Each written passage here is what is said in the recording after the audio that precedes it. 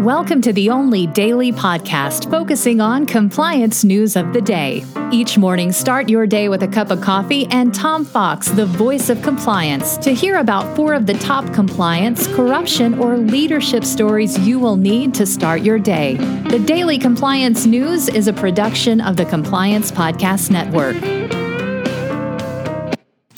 On Monday afternoon at approximately 4 p.m. Eastern Daylight Time, the Department of Justice released a new evaluation of corporate compliance programs, or rather an updated version from the April 2019 version, and updated as of today, June 1.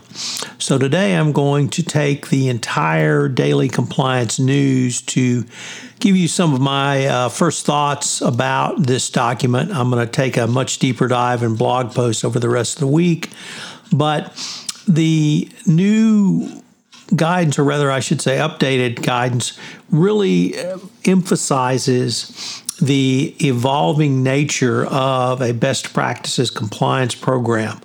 The Department of Justice made clear in several places that a compliance program must continually evolve, that a one and done or write it and put it away in the closet is not going to work.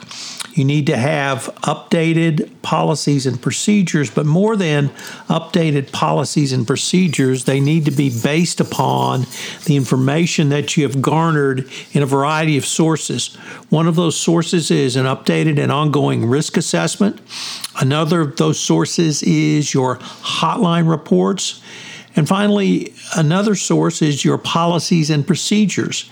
Here, you might not think of this as a source of information for your compliance program, but the Department of Justice would like to see your policies and procedures published in a searchable format for easy reference, and specifically ask the question, does your company track access to various policies and procedures to understand which are attracting more attention from the relevant employees? There's really a lot packed into those two sentences. So you can begin to see how significant this focus is on ongoing evaluation, ongoing risk assessment, and more importantly, ongoing updating of your compliance program, but in a documented, auditable manner. Because early on in the document, the Department of Justice says that your compliance program will be evaluated both at the time of the offense, at the time of the charging decision, and at the time of the resolution. So you need to be able to show the DOJ where you were and then the remedial steps that you took and what those steps were based on.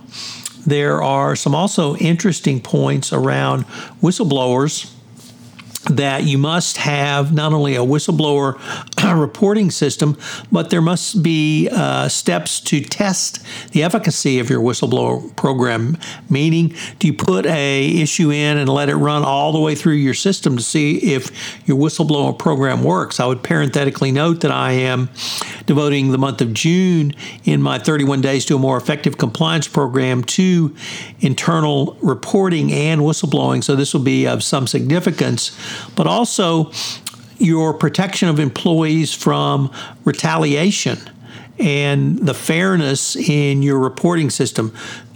In the area of trainings, they specifically talk about short, focused trainings for those employees who may not be gatekeepers and yet having focused, detailed and lengthier training for those who are gatekeepers and need it. So I'm going to be taking a deep dive into it the rest of the week, but I wanted to get this in front of you today. Offering on 31 Days to a More Effective Compliance program, I'm taking a look at reporting systems and investigations. So check that podcast out, running every day in June.